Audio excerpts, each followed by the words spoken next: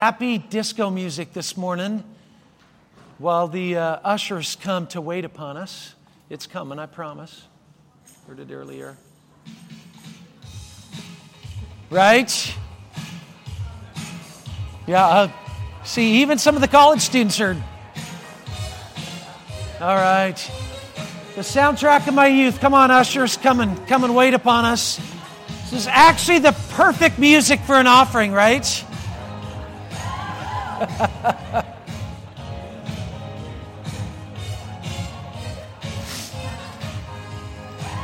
I told them to put the disco ball up this morning, but they did not listen. All right.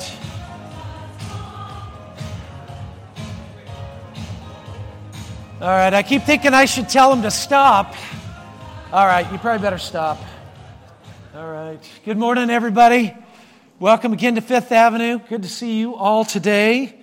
And I want to thank my friend Derek this morning for getting all of our minds on breakfast this morning. That's just so helpful for the person that's speaking to know that everybody is hanging on every last Eggs Benedict this morning. So I get it, and I will release you as quickly as possible to your Eggs Benedict this morning. Talk about a change of plans, but it is good for all of us to be here today. That song is also the perfect introduction for where I am going today, talking about the flourishing life, and really kind of just following up upon the meal that Pastor Tim set for us last week regarding life. And by the way, who can do that out of Ecclesiastes? He told me this last week. He goes, hey, continue on in Ecclesiastes if you want to. And I open it up to Ecclesiastes 5, and my mind does not think in the same way that our dear pastor's does. And that's a story in and of itself, but I love the way his mind thinks. And I just go, okay, we're going to leave Ecclesiastes for next week when he resumes it. And but we are going to talk about flourishing life today and a little bit of theology, all right? I am taking a class right now that we just got done reading a book on theology. And for some of you, you just hear the word theology and you're right back to Eggs Benedict, all right? I get it.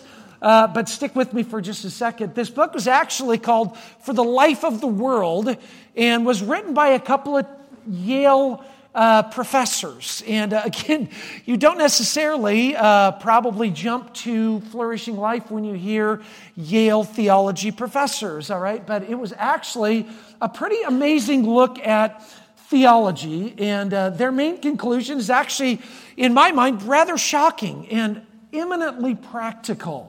And again, sometimes practical and theology doesn't always go in the same sentence in our thinking, but hopefully we can maybe change that this morning.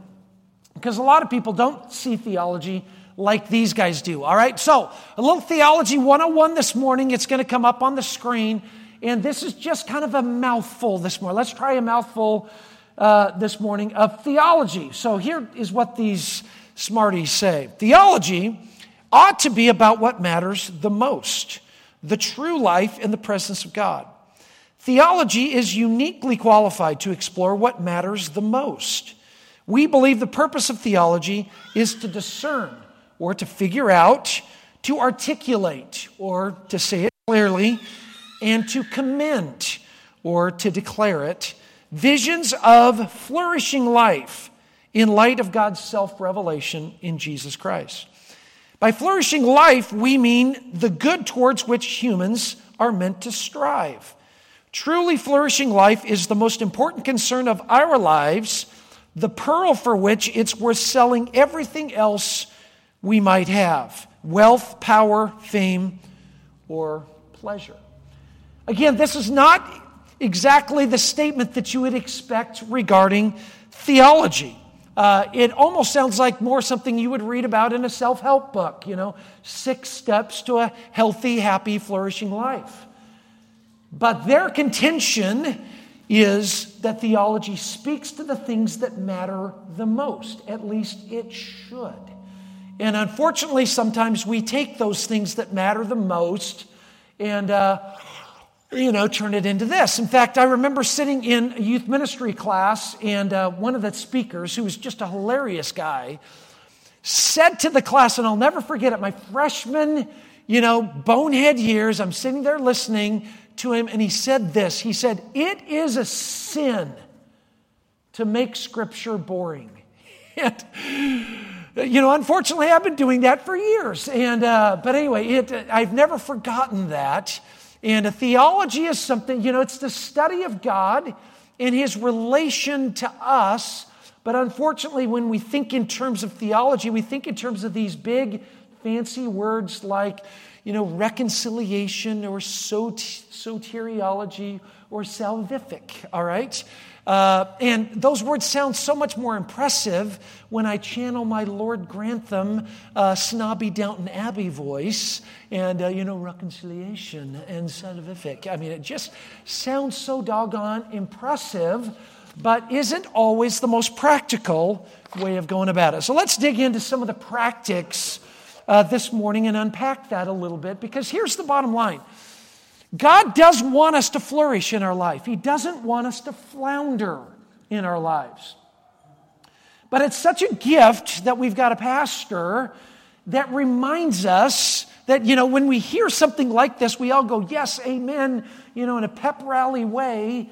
But then we go back to our lives and say, why is it that my life seems to be floundering a little bit more than flourishing today, if your life is anything like mine today? Or as, again, Tim often says, it's a suck fest. Oftentimes our lives are just a suck fest, right? But how can we live a truly flourishing life? Because sometimes things just go bad. Let's just be honest. And perhaps, maybe you're even there right now. But what Tim said last week is this. Once you accept that things won't always work out, then you are truly free. And that is just such a great gift as we're trying to work out our faith with fear and trembling, as we're knocking on the brassy heavens, wondering what in the heavens is going on with our lives. Let's just remember that things are just not always going to work out the way we think they should. And it doesn't mean that we're not in God's will, even though sometimes it might very much feel that way. Or as, again, Tim said last week, it's that bipolar. I just love this picture. Ecclesiastes is this bipolar look at life, somewhere between Taylor Swift and death metal. I mean, I just absolutely love that picture. And if that helps you in your life like it does mine, there you go once again. But there really is hope. And there really is joy. And there really is life, even flourishing life. So let's look at that. Again, the bottom line is this. It's coming up on the screen. If I was just going to put my whole message in a sentence, it is God is really concerned about and has made every provision for a genuinely flourishing life. A genuinely flourishing life. Now let's look at some pictures on the screen this morning of a flourishing life. And we'll start out by me showing some pictures of my grandkids today, because I just got another one. All right, so there's the first one.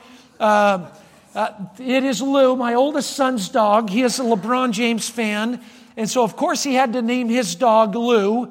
Braun, get it? And she was just staying with Grandma and Grandpa over the past 6 months, helping to get potty trained and all of that. So we called it summer camp at Grandma and Grandpa's. And Grandma now, Stacy, is in Phoenix with both of our boys this morning. And really happy, actually, to have missed this morning. But anyway, she is there, and we'll be back next week, God willing. But she took Lou Braun. There is Hobbs, which, of course, belongs to my son, Calvin. And so when they were loading up their boxes and all that, there is Hobbs, Phoenix bound, their Australian Shepherd. And here is my newest grandbaby. Yeah, that is not a stock picture. That is an actual picture of Bentley in Arizona. My son just bought that for his girlfriend. He says that she's going to be his wife someday. And so we're counting that as our third grandchild. But there is Bentley, a little golden retriever puppy. And pictures of flourishing life, right? We can stop right there. But of course, we're not going to. Let's get another picture of flourishing life. Yeah, who's got the microphone this morning? You know, this picture excited me a lot more until last night. So let's just move quickly along to, speaking of last night, right, Beavers, come on. A win at the Rose Bowl, where I don't think Washington has won for the last couple decades. And there you go. The dog throwing the Ducks a bone this morning, all right. Quickly continue on, right? Right? My definition of civilization is Costco. Eddie if my boys were here this morning, they would have their heads in their hands like, Dad, seriously, it's H&M now, right? And I go to H&M and I get lost really fast. All right, of course, the swoosh.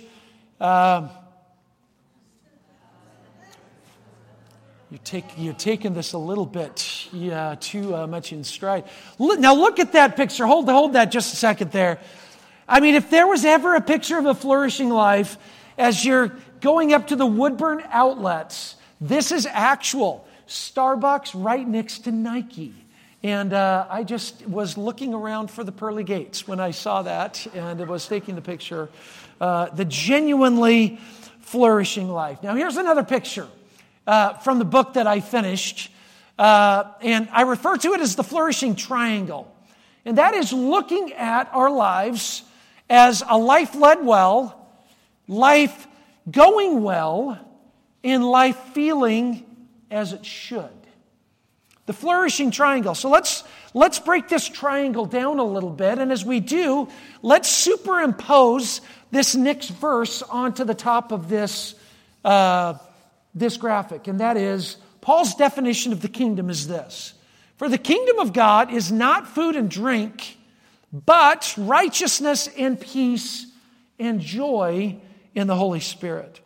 Righteousness, peace, and joy in the Holy Spirit. So what does it mean for life to be led well? It is righteous. What does it mean for life to go well? It is peaceful. And what does it mean for life to feel like it should? It's full of joy. So a couple of further points on each one of these points of the triangle, if you will. Righteousness, a life led well.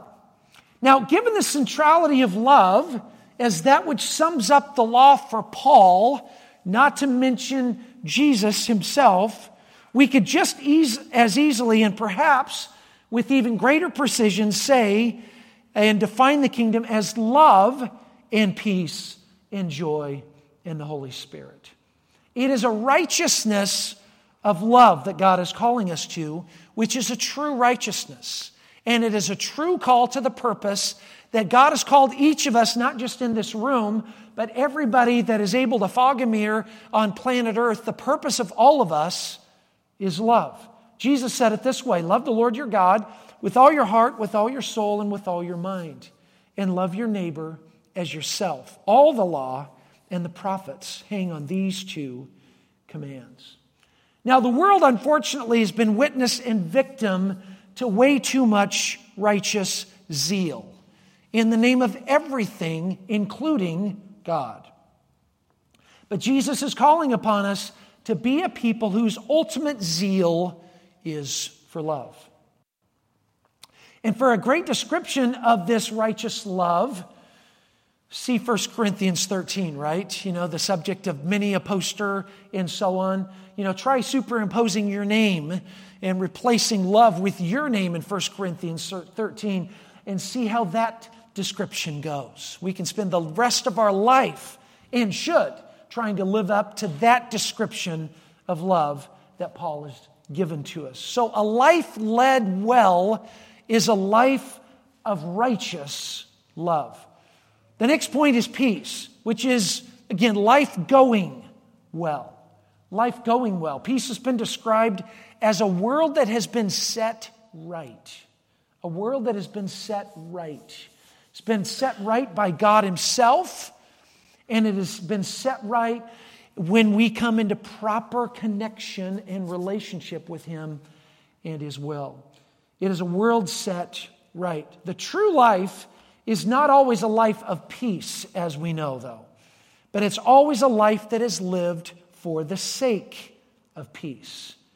Peace is not only elusive for countries and world leaders, but it's elusive oftentimes for families and especially for us as individuals.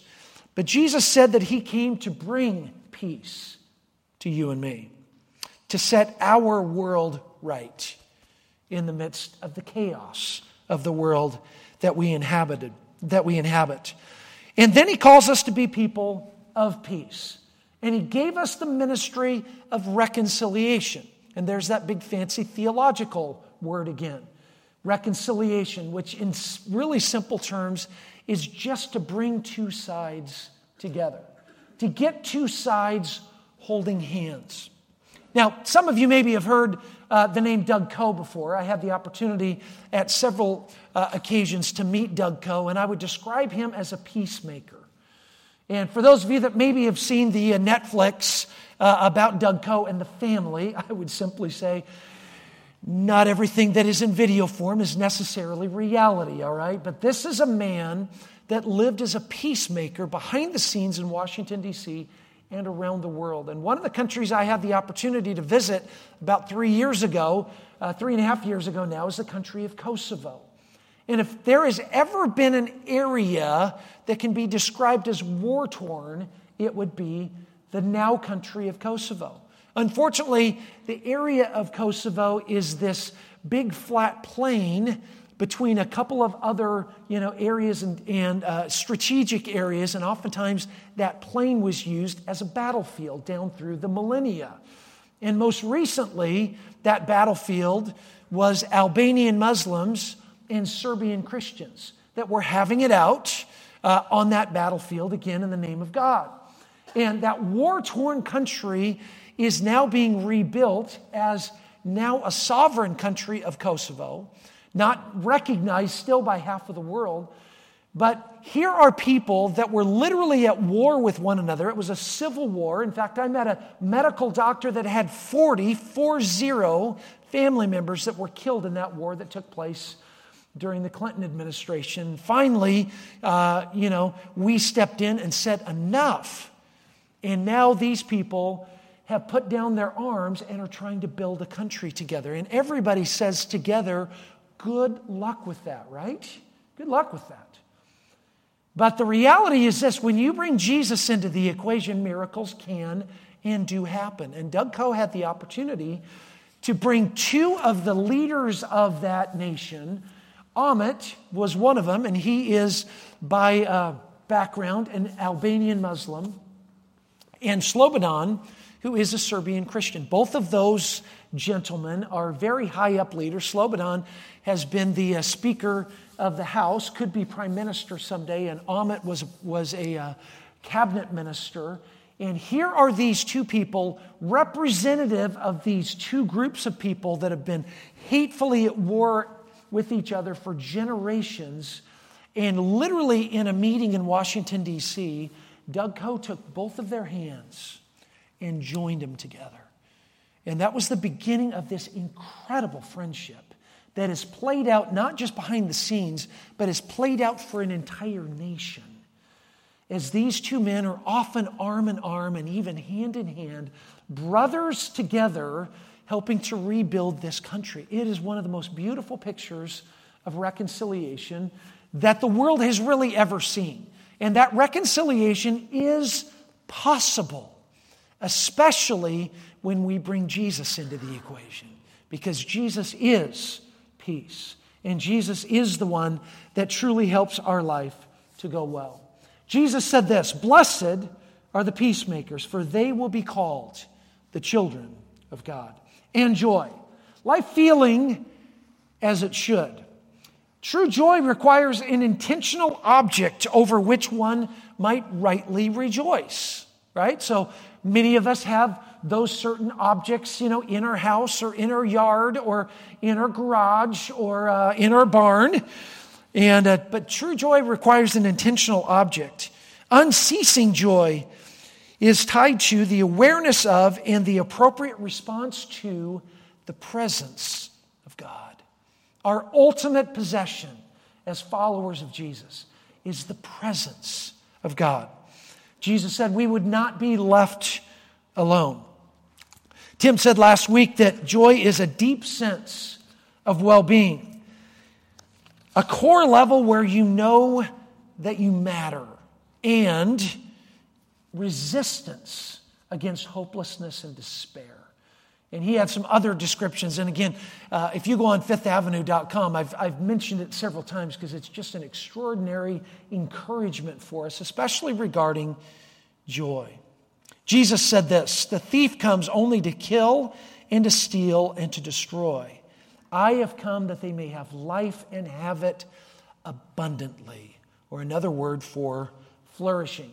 Now, there's many pictures of flourishing that are within Scripture, and for further study, I would point you to 1 Kings 17, where the prophet Elijah comes upon this widow lady who is gathering up sticks, and he's asking her what she's doing. And she said, I'm gathering up these sticks so that I can go home and build a fire and take the final amount of food to give to my son so that then we can die. Because there's this incredible famine that's going on. They've been, eons without rain. And she is finally running out of food. And he looks at her and says, "This will not do." And returns home to her home to stay with her for a season. And Scripture says that the meal in her jar and the oil did not let up. Never was extinguished until the rains started. Pretty good picture of a flourishing life. Another picture from Scripture's John 2, the wedding at Cana. The first of Jesus' miracles was done at a wedding, and water being turned to wine, and not just wine, but the best wine that was served last. And if you feel like at times where maybe the best days are behind you, not in front of you, I would point you to the wedding at Cana. In Psalm 1, where it talks about fruit trees that are lined up along streams of living water. That is the kind of flourishing life that God has in mind for us as we follow Him. Now, here's a fantastic quote that came from one of my classmates who is a pastor up in Belfair, Washington. You ever heard of Belfair, Washington? She came from Waco, Texas, like the heart of the Bible Belt, where there's like not only a church on every corner, but like a big church on every corner. And then she gets stationed in this little town to the west across the Sound from Seattle, a very depressed little area called Belfair. And she is fantastic. And here is her quote, and I put it on the screen so you can follow it along. Love this picture of flourishing life. She says this, "When Jesus promises us an abundant, flourishing life in John 10, He does so in the context of the Good Shepherd commentary. My vision springs from this. Sheep at home with their shepherd and flock, at rest in the core of their beings, knowing they are in the hands of a good shepherd and alongside other sheep. They know their needs are being attended to and that their hearts are known to the one who can hold them. The thieves and wolves may still come, but there's a peace that remains even still because the good shepherd is with them. In light of that reality, the sheep are free to live, to run and explore and play and rest. The flourishing life is being at home with our Father and in community with God's people.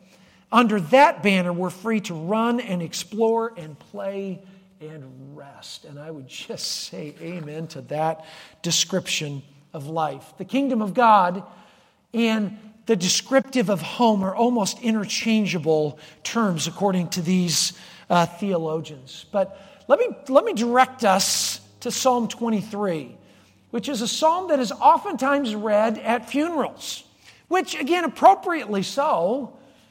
But why do we save it just for funerals? Because like eternal life, the flourishing life that Jesus has for us begins right now. And Psalm 23 is not a reality on the other side of death.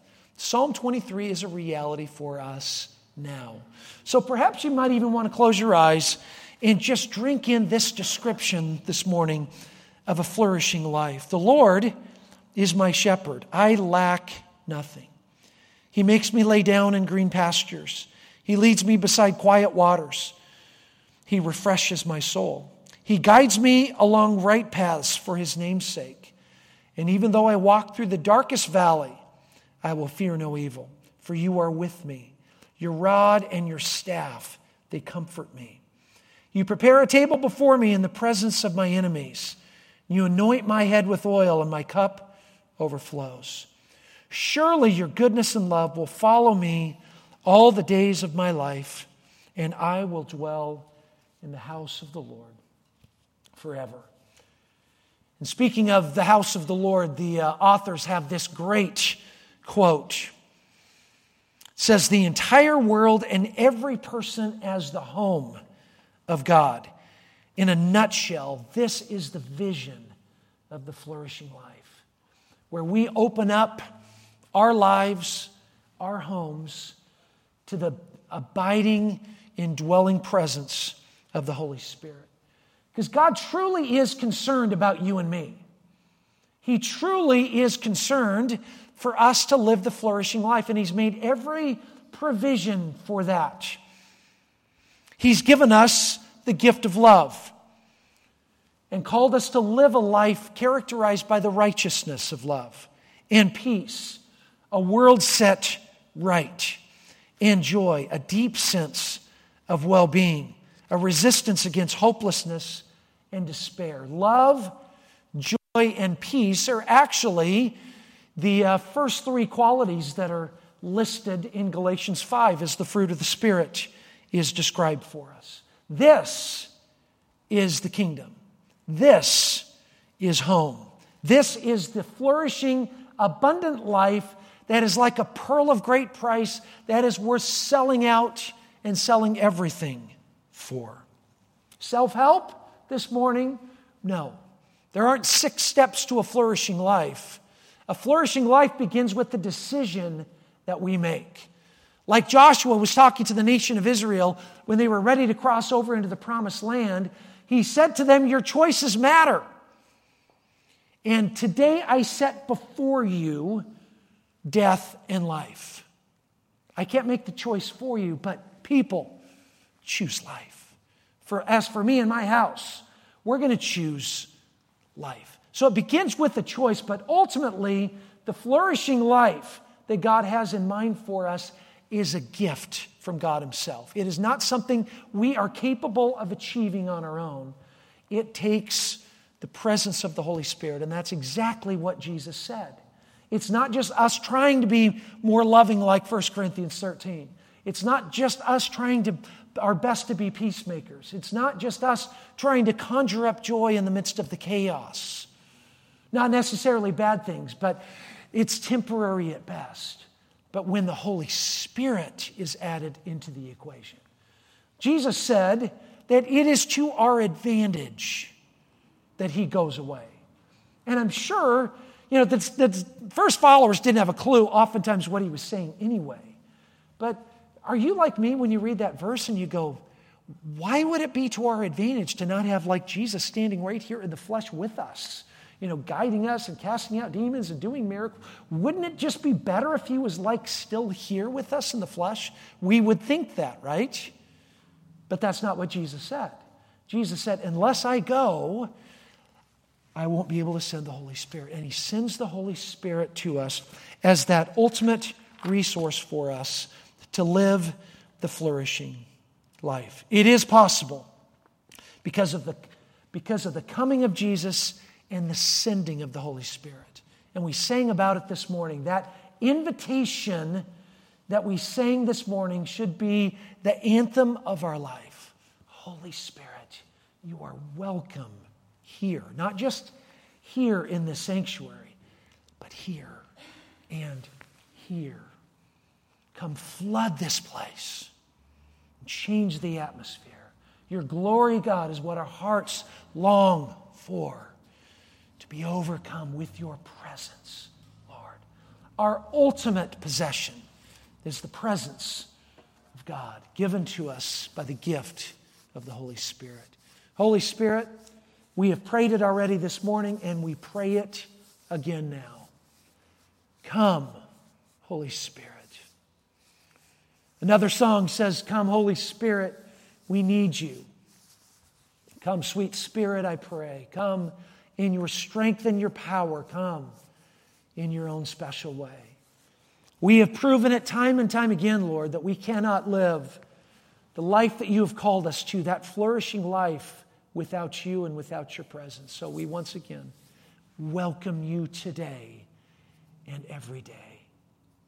Thank you, Jesus. I want to put up on the screen one more time this simple picture of flourishing life, of a life led well. If we have a life led well, it will be lived with righteous love. What does it mean for life to go well? It is a peaceful life. And what does it mean for life to feel like it should? It is a life that is full of joy. All this is made possible by God Himself and by us choosing life. So this week I say to all of us, let's choose life. Have a great week, everybody.